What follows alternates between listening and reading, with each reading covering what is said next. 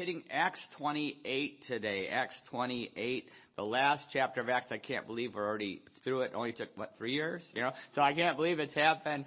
I'm going to miss Acts. I love the book of Acts.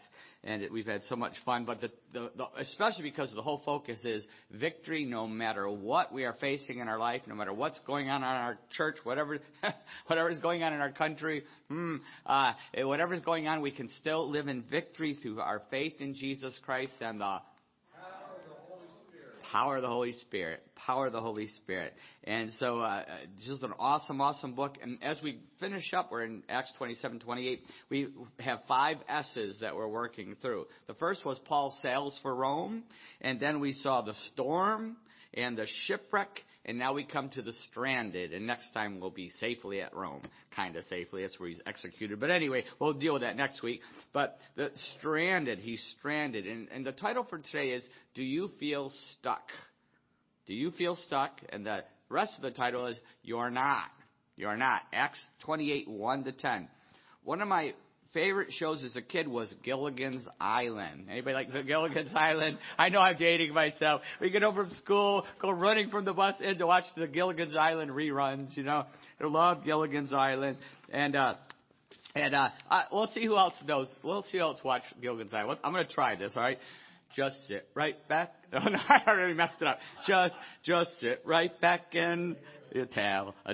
Come on, Todd. Come on, a faithful trip that started on this tropic tiny ship. I'm already losing it. The mate was a mighty sailing lad.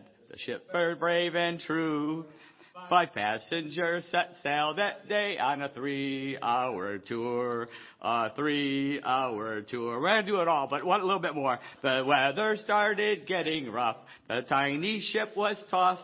If not for the courage of the fearless crew, the minnow would be lost. The minnow would be lost. One more verse there. The ship set sail. The sun started. I'm losing it. With Gilligan, the skipper too, the millionaire. You should be up here. And his wife, the movie star, the professor, and Mary Ann. From Gilligan's Isle. All right, good. You guys know that. You know that. I should have. What's that? All right. I need you guys up here, Lee, because I forgot a lot of the words. So I was trying to. Actually pulled up the lyrics, but I still couldn't remember them. But how many times did we watch that and sing that? And the whole thing about this was that Gilligan and the crew was stuck on an island, right? They were stuck on an island. And maybe you are feeling stuck today, marooned in our life in some way. Trapped even. Nobody here can relate to any of this, right? Trapped even. And you might even be praying, God, get me out of here. Get me out of here. Well, we're going to see today that God often has a purpose for sticking us somewhere. Sticking us somewhere. He has a plan for our life even when we feel like we're stuck. Let's pray. Father, thank you for the worship. Thank you for those who can be here and those who are watching. We just pray for your mercy and grace to touch our hearts. We just pray for your mercy and grace, your Holy Spirit to speak to us through your word. And if anybody has never put their faith in Jesus Christ, that today would be that day, the day of salvation. We pray it in Jesus' name. Amen. Okay, so let's pick it up here. Acts 28, 1-10. I guess I'll read off of here. Once safely on shore, we found out that the island was called Malta. The islanders showed us unusual kindness. They built a fire and welcomed us all because it was raining and cold. Paul gathered a pile of brushwood, and as he put it on the fire, a viper, driven out by the heat, fastened itself on his hand. When the islanders saw the snake hanging from his hand, they said to each other, "This man must be a murderer. For though he escaped from the sea, the goddess Justice has not allowed him to live." But Paul shook the snake off into the fire and suffered no effects. The people expected him to swell up or suddenly fall dead. But after waiting for a long time and seeing nothing unusual happen to him, they changed their minds and said he was a god. There was estate nearby that belonged to Publius, the chief official of the island. He welcomed us to his home and showed us generous hospitality for 3 days. His father was sick in bed, suffering from fever and dysentery. Paul went in to see him, and after prayer placed his hands on him and healed him. When this had happened, the rest of the sick on the island came and were cured. They honored us in many ways, and when we were ready to sail, they furnished us with the supplies we needed.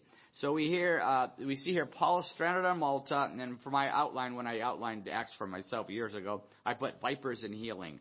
So Paul is stuck on Malta. Why do I say he's stuck on Malta? Where was he going? Where was he called to go by God? Rome. He's supposed to go to Rome, right? So he's stuck. But he's there on this obscure, God-forsaken island this is where he finds himself. Stuck on this obscure, God-forsaken island. He's stuck there, but we're going to see that's not God-forsaken at all. God hadn't forsaken it. He has a plan for these people, as we just already read. Not only is Paul stuck, Paul is also struck. He is struck by a poisonous viper. He's struck by a poisonous viper. I looked up some vipers here. I got an illustration here.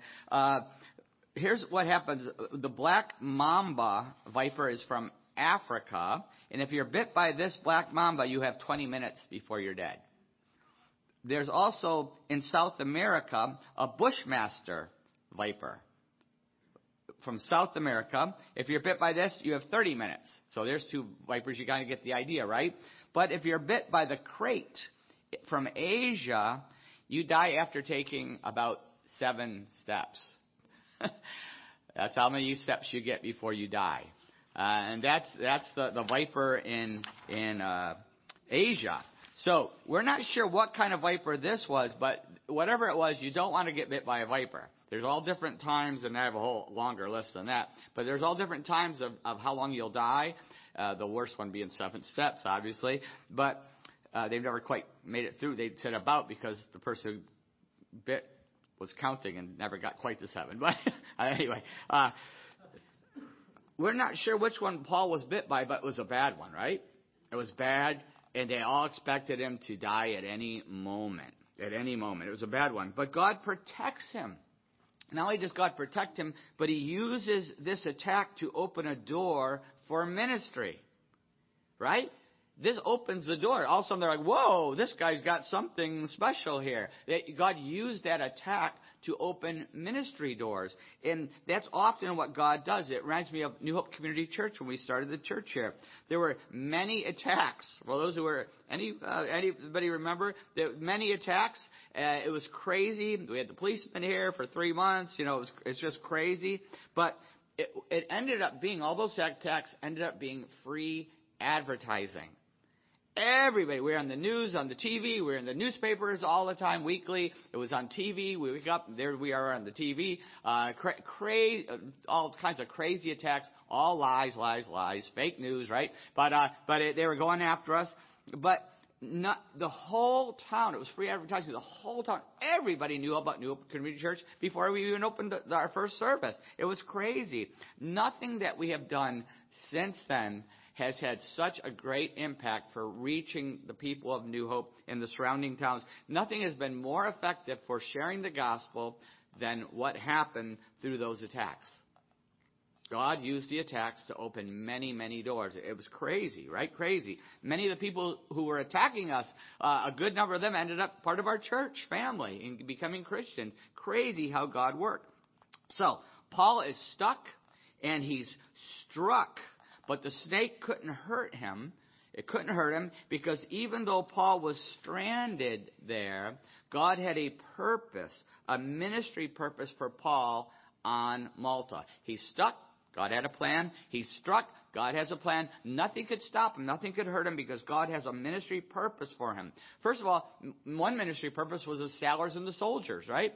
Remember how they wouldn't listen to Paul, Finally, the storm and the shipwreck, and now they're stuck with Paul. They're stuck with him on this island. It's going to be 3 months, I believe. We'll see that next week. He has their full attention now. Full attention. surviving how he prophesied. The angel said we're going to all survive. They survived. He has their full attention. Now they see him get bit and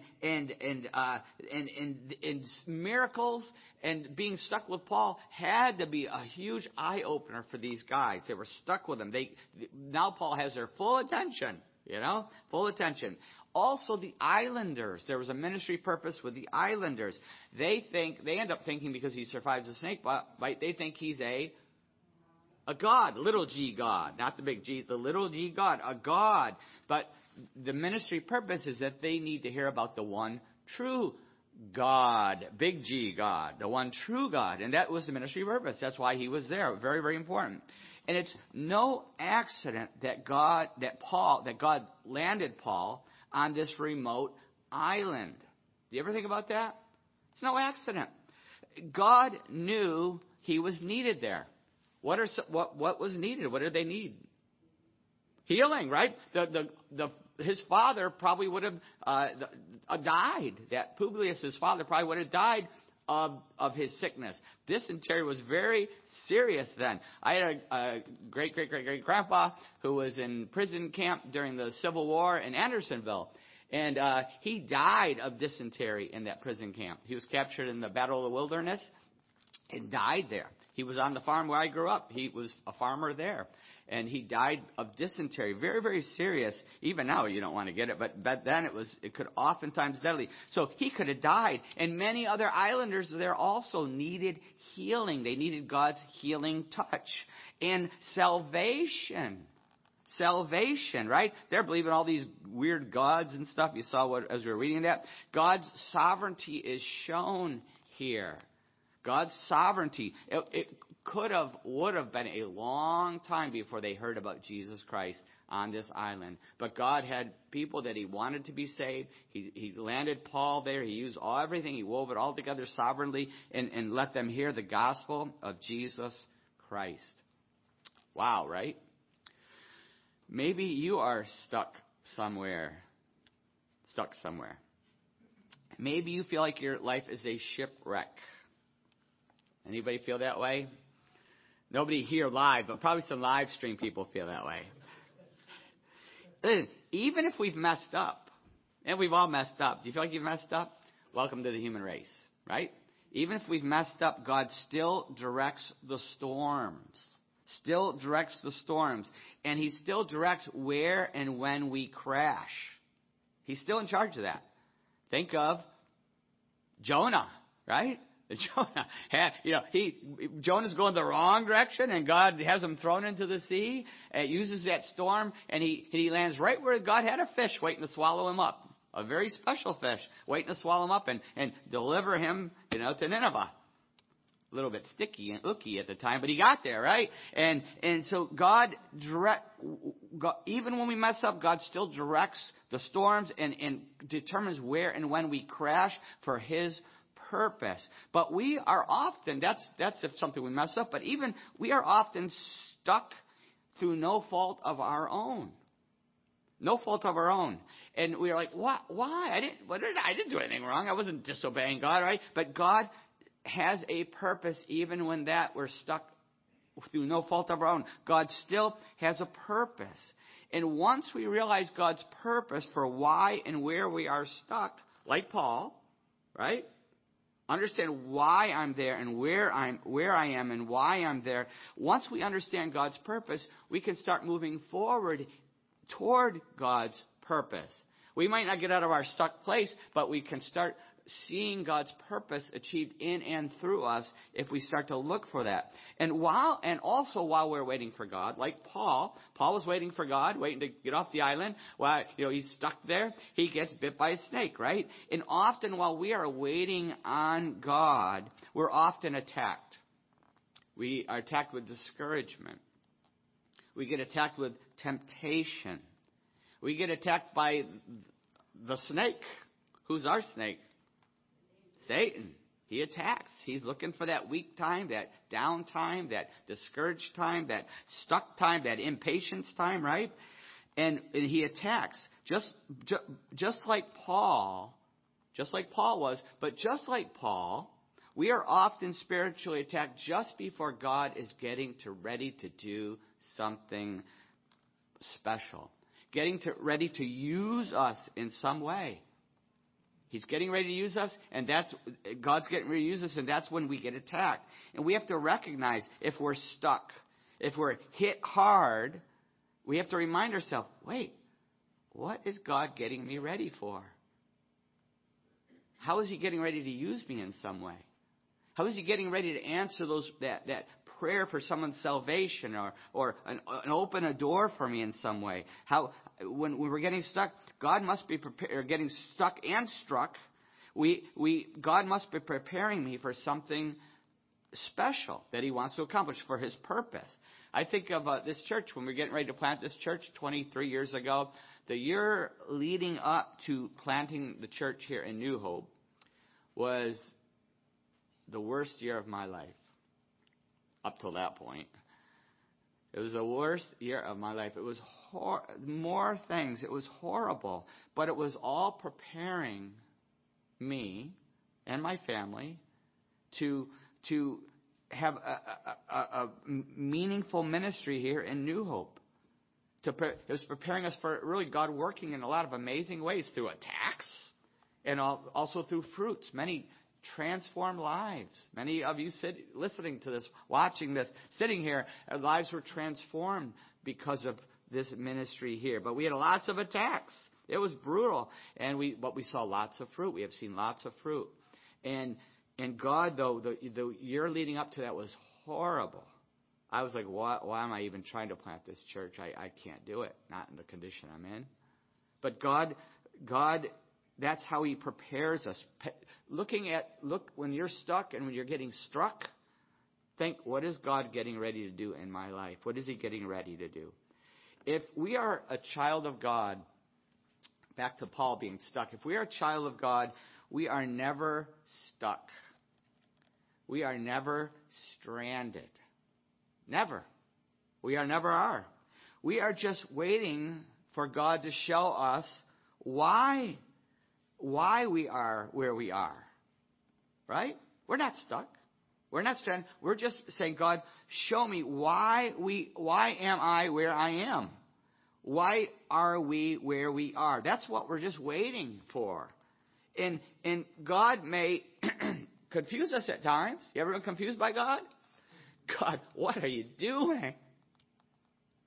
What are you doing? But it's because God rarely goes in a straight line. God uses what I call the leading by detours. Yeah, the detours. But He may allow the detours, but we're never lost. We have to start thinking of these as adventures. Adventures. The detours are adventures, right? I remember one time after Kim, we had just been married for about a year or two, and we were driving back from Chicago. I was at seminary. She was at college. And driving back from Chicago to my parents' farm, and I can't remember, maybe it was the end of the semester, but I just remember driving back, and this is before Kim knew me very, very well. I said, why don't you go to sleep? It's a long ride, Why don't you go to sleep 14, 15 hours, whatever it was. Go to sleep, and I'll drive the rest of the way. Because we were coming through Canada at the time on the Queen EW. Anybody ever on the Queen EW? And I was on the Queen E and Queen Elizabeth Highway there. And she says, okay. So she went to sleep and I kept driving. And if you know me very well, I have a tendency to daydream, go into La La Land. And so I start daydreaming and I'm just thinking. And this was we were supposed to get there at 2 a.m. It was a long, we left and we were supposed to get there at 2. But around 2 a.m, when we were supposed to be getting close to Niagara Falls, come across the bridge at Niagara Falls into New York, there was no bridge. There was no Niagara Falls. And I'm like, where am I? I had driven right by Niagara Falls and I was in Toronto. And I said, what the? And Kim goes, what? She woke up. She's like, what's the matter? She goes, and I had to think quick. Yeah. I said, well, you remember how you kept saying you just wanted to see Toronto? You've been wanting to say, I wish I could just see Toronto. Well, because she had said it several times, when we were near Niagara Falls. I wish I could see Toronto. I've never been there. I go, I thought I'd surprise you, and here we are. She's like, you got lost, didn't you? I'm not lost. I know where I am. We just got to get back on the Queen E. Go east now. Yeah. So we got to late 5 in the morning, whatever. It was crazy. But God has I was an accidental detour, but God has a purpose for our detours. He has a purpose for our delays.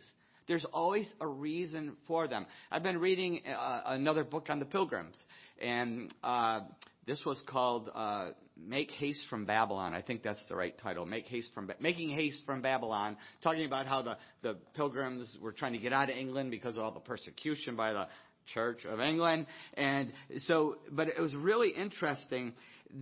I was reading some quotes by William Bradford, who knows my great-great-great-great-grandpa, and he was comparing, as I was reading this book, he was comparing what happened to them when they made the crossing and where they landed at Plymouth Rock, which, by the way, I never mentioned this. My dad had a piece of Plymouth Rock. Did you know that? He visited with his class. They did a band trip to Massachusetts when he was a senior, and they saw Plymouth Rock, and when no one was looking, he jumped the fence, and he chipped off a piece, and he brought it home. He lost that piece. I mean, Dad, how could you lose a piece of Plymouth Rock? He goes, well, and didn't you get arrested? No, nobody saw me. He got the piece. Now you can't get to it, I believe. But back then you could still get to it. But he had a piece of Plymouth. So if you see Plymouth Rock and there's a chip missing, that's somewhere in Appleton, New York, lost somewhere. But he goes, I had a right to it. It's my grandpa's rock. So anyway, when they landed at Plymouth Rock, he compared the predicament of how they landed there at that time to what happened to Paul being stranded on Malta. Because with the Pilgrims, they were 2 months late leaving. They had so many breakdowns. They were 2 months leaving. It was freezing cold. They came really at the winter time, which was not the plan at all. And they went way off course. They weren't supposed to go anywhere near where they landed. And they landed in the wilderness. And they just were like, what happened? What are we going to do? How can we survive? And half of them didn't survive. Half the adults. Every kid survived. Amazing, right? Usually it's the kids who die, right? Every kid survived, but half the adults died that first year. But it was this wilderness. But it turned out, as William Bradford brought out so clearly later on, it turned out it was the exact time and the place that God wanted them. Because where they landed, there were no hostile tribes. There were some friendly tribes, but there was a hostile tribe that had been tortured all the Indian tribes of that time. And if they saw any East Europeans land, they would kill them instantly. They had all died off because of a plague. All died. They were gone. And also, there was a very important person waiting for them who ended up saving Plymouth Colony. Squanto, right? Squanto, he was taken as a slave. He was kidnapped, taken as a slave to Europe. Some priests bought his freedom. He learned English. He ended up coming back home. He was returned, and what are the odds at that exact place there'd be a Squanto who showed them how to survive in the new world and helped them survive? He was their best friend. They only made it because there was Squanto. Wild, right? And so that's what happened to the Pilgrims is exactly, they were saying that's just what happened to us, is what happened to Paul. God has a reason. And a lot of us have the same thing. We're like, why? Why here? Why now? If we feel stuck, it's vital that we focus on what is God's purpose. Purpose. Where do you want me to go, God, to make an impact here? Who do you want me to go to? Who needs us? Who needs the gospel and to be saved? Who needs ministry in some way, some kind of healing in some way? God, I'm stuck here. Where are you leading me to minister? And even a better way to look at it, what adventure are you taking me on? What detour, what adventure, what mission impossible has God brought us to in the place we are at? Think of Paul. Talk about Mission Impossible. The Mission Impossible movies, and wild and crazy. But Paul's life was really a Mission Impossible. He's arrested. He's taken by force on this ship. They survived this storm, which was crazy. Remember, we studied the storm. It was insane insane storm. The shipwreck, like surviving a plane crash is what he survived. It was incredible. And then on top of that, a poisonous snake bites him, which should have killed him instantly, right? And then after that happens, he has superpowers. Not only can he not be killed, but he can heal people. He has these superpowers. Think of Spider-Man. He's bit by that spider, right? And now he has these superpowers, and he can help all these people. That was Paul. He's the original Spider-Man, right? Viper Man, all right? And he has his power. It's crazy, right? But that's the adventure that Paul was taken on, and that's what God accomplished through him. Do we feel stuck? Do we feel trapped even? Let's look for our mission impossible, and that mission impossible might just be you.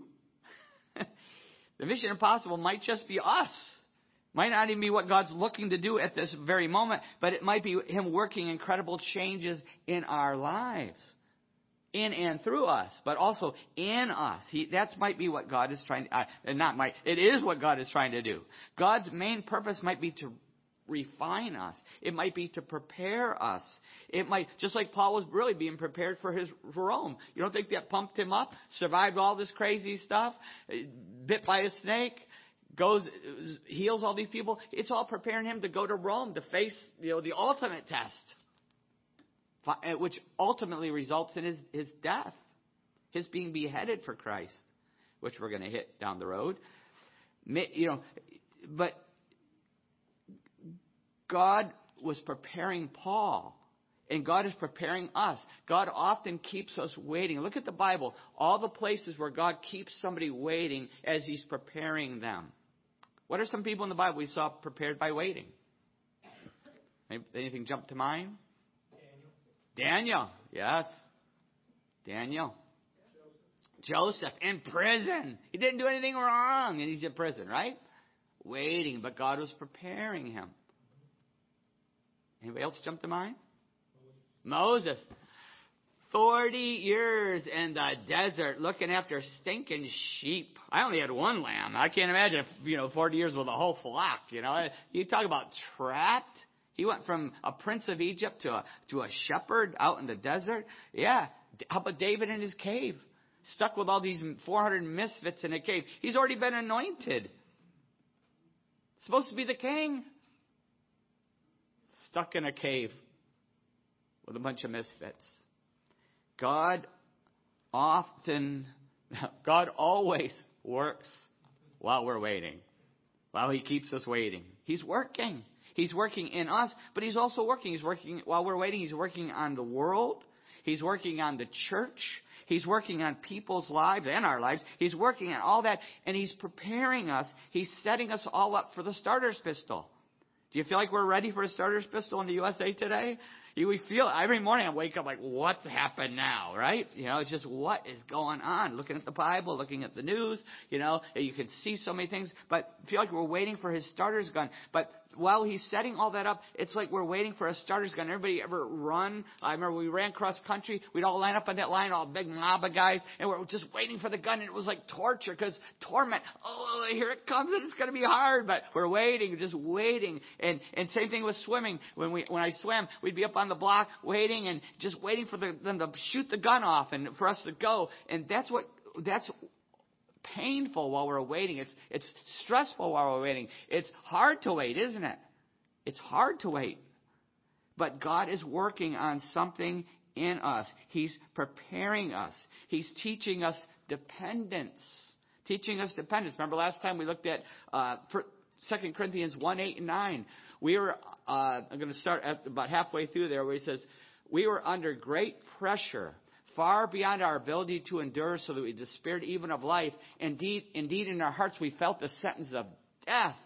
But this happened that we might not rely on ourselves, but on God who raises the dead. Learning to be completely dependent. That God, while we're waiting, God is teaching us dependence, Really, really important lesson. Vital lesson before we can hear that starter's pistol shoot off, before he can send us. He's preparing everywhere, all around, but he's also preparing us for what he's calling us to do. I remember when I went on a mission trip to India many years ago now, and I went with Gospel for Asia, which is a tremendous mission organization. Went to India. We were training church planters there. We had pastors, and we would do Bible lessons and prepare them for their ministries. They do seminary a lot different. It's like boot camp. They call it boot camp, and they just come for 6 months, and they just get immersed in the Word, and they just go out and do evangelism all the time, and then they just are sent out to a village to plant the church. It's just wild. That's why God's working in such a powerful way there. It's just wild. But I just loved it. I love being in India. I love being with these young men. And I had such a bond with them, and it was getting ready to go. It was a couple of days. It was ready to go, and they said, "Do you want to come out witnessing on the streets with us? You could preach, and we'll translate it." So I went out with them. We all got in a van. It was wild. They had a little speaker. Rob, you would have loved this. They had a little microphone and speaker, and they were trying to make it so everybody could hear. They just rigged everything. It was crazy. And we're in this van, and they're all singing. And I remember they were singing. I still remember the song, "Greater is He who is in you than he who is in the world." They just kept singing that song over and over. And then we got there, and we did witnessing. They let me do a little bit of preaching, and they translated. Then we did all this witnessing. And we had such an awesome time. And I knew the next day was going to be my last day there. And then they said, so we were really bonding. And then they said, "Let's stop and get something to eat." Now, whenever we were always told, if you make sure the guys who ran this boot camp said, "Only give the food we give you, and only drink the water we give you, because it's got to be safe. It's got different bacteria than you're used to. It's not bad. It's just different bacteria, right?" And so we stopped, but there's such a bond, and they're getting the food. They gave me some, and I'm like, I want to be one of these guys. And I ate the food. I remember it was so good. And then we also got something to drink. It was orange Fanta. There's nothing wrong with orange Fanta, but who knows how it was made and when it was bottled, where, it had different bacteria. So I drank the orange Fanta, and we had a great time. And I remember going back to my room, and I remember waking up early the next morning, and I thought I was going to die. It was unbelievable. The room was just spinning, and it's as sick as you could be. I would just crawl to the, I can't say toilet because there was just like a hole in the ground there, but because it's a whole different world where I was. India's a wide range of things, obviously. Some are very advanced, and some are more rustic, just like the United States, for that matter. But I remember going to that little spot, and I was as sick as you could be. It was just horrible. But it was bad. And I just remember just saying, "God, I need your mercy and grace.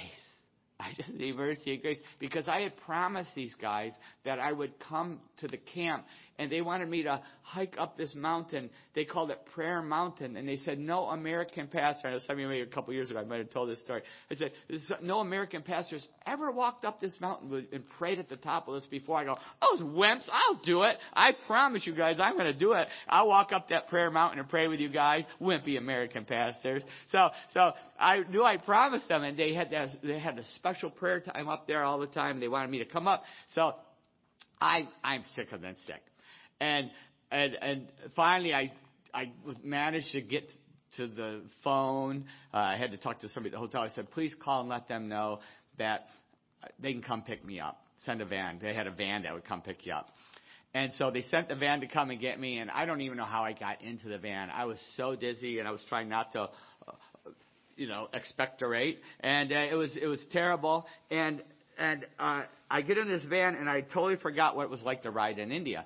In India, you ever see Indiana Jones when they were, trying to escape the Nazis, and he's swerving and knocking everybody over, and everybody's like on these motorbikes and cows, and that's what it was like where we were in India. We were a very rural, rustic area, and this guy's just swerving. It was like a roller coaster. That's how he drove. And you only get in trouble if you hit something, and then you got to give them money if you hit somebody. That's how they handled things at that time. It may be different now. This was like 30 years ago, and so, but he was swerving, and I'm like, this can't be happening. I'm sick of that thing swerving. I'm like, God help me, God help me, God help me, not to get killed and not to die on the way. I was so sick, and I finally get there, and the whole group of young men were there waiting for me. They all came running up so excited to me because we had this beautiful bond. I just love these guys. They're just wonderful guys. And they all came running and said, and they could see what I look like. They go, are you okay? I go, I'm okay. They go, did you vomit? I go, oh yeah, I vomited plenty, and because they didn't do the V thing, so they go, vomit. I go, yeah, I vomited plenty, yeah. So they said, okay, let's get started. I'm like, okay, here we go. And I could hardly walk, but they saw the shape I was in. So I remember they grabbed both sides of my arms. They all wanted to help me. It was just beautiful. And they're helping me start to take this hike. And I got a guy on each arm. We're kind of walking up. I'm walking slow, like I would now. And they were helping me up the rocks. There was these rocks you had to climb up and all this stuff. And but about halfway up, I started feeling better. And they're giving me some water. I had my water, and I go, I'm feeling better. I go, it's not that bad, Even as sick as I am, I'm hiking this up. I'm doing pretty well. I go, why didn't an American pastor ever climb up this mountain? It's not really that bad. They go, oh, it's because of the wipers. I go, the wipers? Wipers, snakes, wipers, vipers, vipers. I'm like, what? He goes, yeah, it's really called Viper Mountain, but we renamed it Prayer Mountain because we pray at that. I go, there's vipers everywhere. I go, great, now I'm like looking paranoid, scared. I was scared. I was like, Kim's going to kill me if I get killed. And so I'm like going up and I'm like, now I'm afraid I'm not only going to feel like I'm going to die, but now I'm going to feel like I'm going to be killed, right? It was crazy. I'm watching every step, praying, God, please protect me from the vipers. Please, God, protect me. A total dependence. We finally get to the top of this mountain and got there, and no viper bites. And it was an amazing view. India is just a beautiful country. And just this amazing view you could see forever on this mountain over these valleys. And we had this time of prayer, just a crazy time of prayer. It was all worth it. And so often that's what happens when God leads us somewhere. He takes us to some very uncomfortable places. He stucks us and takes us some very uncomfortable places, but it's for His purpose. And when we see His purpose, we transcend that and we reach a place of total dependence. And I never forgot that lesson. I'm not saying I always remember to be totally dependent, but I never forgot how I learned this lesson. That total dependence is a really important lesson. Are you stuck? Are you waiting on God? Are you looking for His purpose? Don't waste the time. So many times we waste the time. We are like, our whole focus is, God, get me out of here, instead of focusing on, God, what are you trying to do in and through me here? Right? And we waste that time. We have to let God work in and through us. Very, very important when we are stuck. In fact, I want to just read a couple verses from 2 Corinthians 4, which Paul also wrote. And I want to encourage you to hang on to these verses and meditate on them because they're so powerful. Paul says, but we have this treasure in jars of clay to show that there's all surpassing powers from God and not from us. We are hard pressed on every side, but not crushed. Perplexed, but not in despair. Persecuted, but not abandoned. Struck down, but not destroyed. We always carry around in our body the death of Jesus, so that the life of Jesus may also be revealed in our body. That is powerful. Powerful, powerful. Total dependence. I want to encourage all of us to really meditate on this very thing and that very thing, the word there. And maybe you're here today and you're not a Christian yet. Maybe you're watching this today and you've never put your faith in Jesus Christ. You've never given your life to Jesus Christ. But maybe you are stuck. Well, you're stuck in your sins for sure. But maybe you are stuck in a whole other way, not just in your sins and under judgment, but you're also stuck because God is trying to get your attention. He often does that before we put our faith in Christ. He gets us stuck. He tries to get us our attention. He allows us to get into a mess so that we will listen to him and that we'll call out to him. And you might be in that place in your life where you're such a mess that God has put you there to get you to listen to God finally and to call out to him. I remember when I was young, I was 3. I actually called my dad yesterday and checked I said, well, how old was I when this happened? I was 3 years old, and I was out helping my dad milk the cows.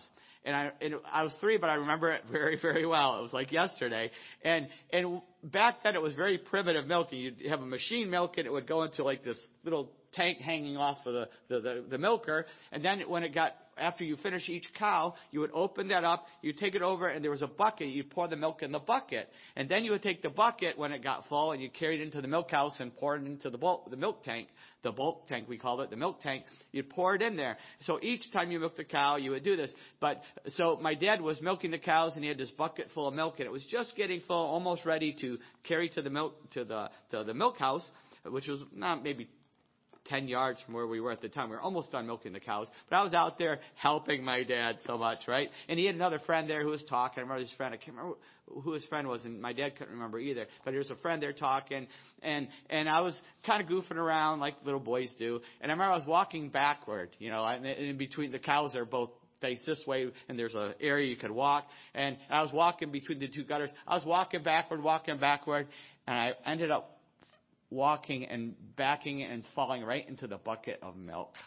I was in that bucket of milk, and I couldn't get out. My arms were out, my legs were out, my head was out, but I was completely stuck there. And I was stuck, and I remember I was scared, and I was ashamed because a friend was there, and I just remember being so embarrassed that I'm sitting in this bucket of milk. And I was soaked, too. I was soaked. And I started freaking out, screaming and crying. I'm going to die. I'm going to drown.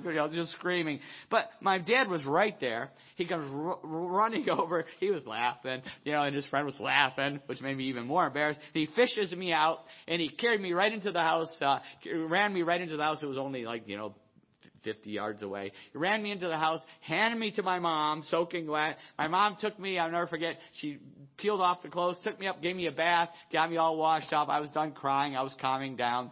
It got me in my pajamas, and I got down just as my dad was coming in from finishing, and I remember running up all excited to see my dad in my pajamas, showing him that I was okay.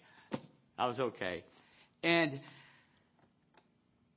often, that's where we are. God allows that to happen in our life. He allows us to crash. He allows us to get stuck because we haven't put our faith in Jesus Christ. Maybe your life has been going in the wrong direction.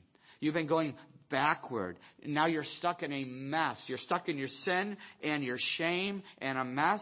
But God can get us out of any bucket. He can get us out of anything. He can clean us up no matter how bad the mess is.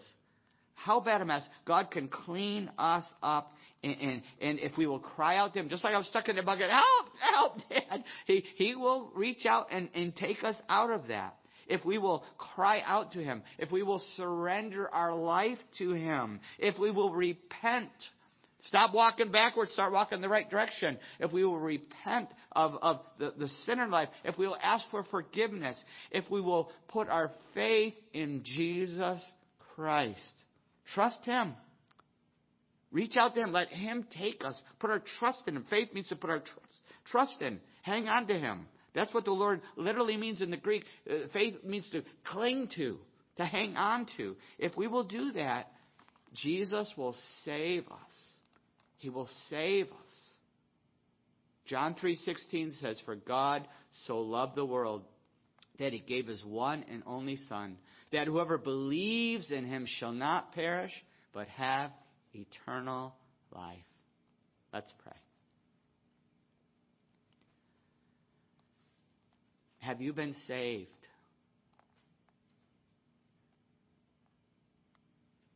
Have you ever surrendered your life to Jesus Christ? Or are you still stuck? Stuck in shame? Stuck in a mess of our own making, our sin? Stuck in our sin because until Jesus washes us off, we are under the power of sin and the world and Satan and headed to hell, an eternity in hell without Jesus Christ. Judgment. But if we will cry out to Jesus, if we will repent, if we will ask for forgiveness for everything we've ever done that goes against God's word, that broke our relationship with God our Father, if we will put our faith in Jesus, who died on the cross in our place, took our sin, our shame, who came back from the dead to give us a brand new life, if we will put our faith in Him.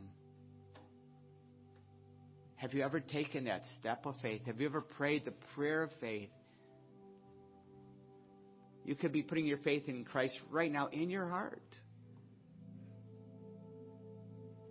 But I always encourage people to put an exclamation point on it by praying a simple prayer of faith. It's the faith that saves, not the prayer. It's the faith that saves. But it's just an exclamation point.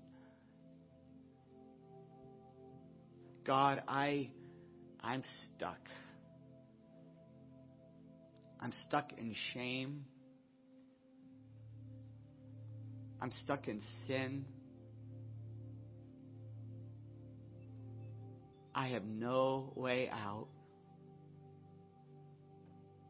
except Jesus.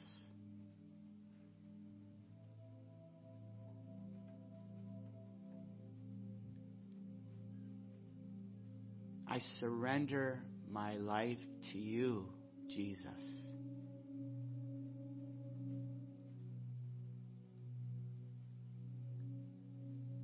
I repent and ask for your forgiveness of everything in my life that goes against your word and your will.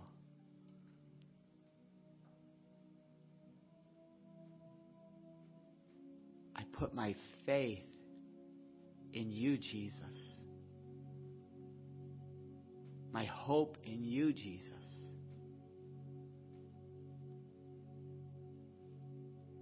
To save me. To give me life now here on this earth. Real life and life forever with your Father someday. I put my faith in you.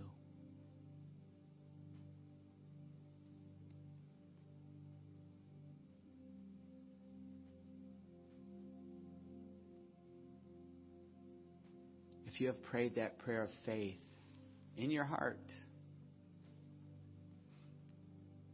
then Jesus has just washed you clean. He has lifted you up out of your mess. He has washed you clean.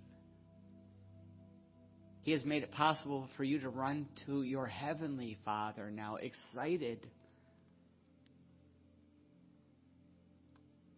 for God's mercy and grace on a daily basis. You can now run to Him. And I want to encourage you, if you've put your faith in Jesus, to let somebody know. Maybe you have a friend or family member that has witnessed to you or prayed for you or encouraged you. Maybe you have somebody at work or school. You can get a hold of me and tell me. I'd be thrilled to hear about it. Our email is nhcc@comcast.net. But tell someone so that we can be excited for you and help you grow in your new life in Christ.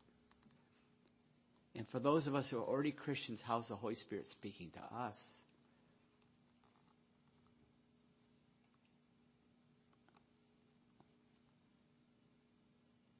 Are you starting to see that you're not stuck, but you're right where God wants you to be? And refocusing on what God is trying to do in us and through us right where He has us. Father, I pray that for every one of us, that your Holy Spirit would help us to wait and to grow in our waiting time. In Jesus' name, amen.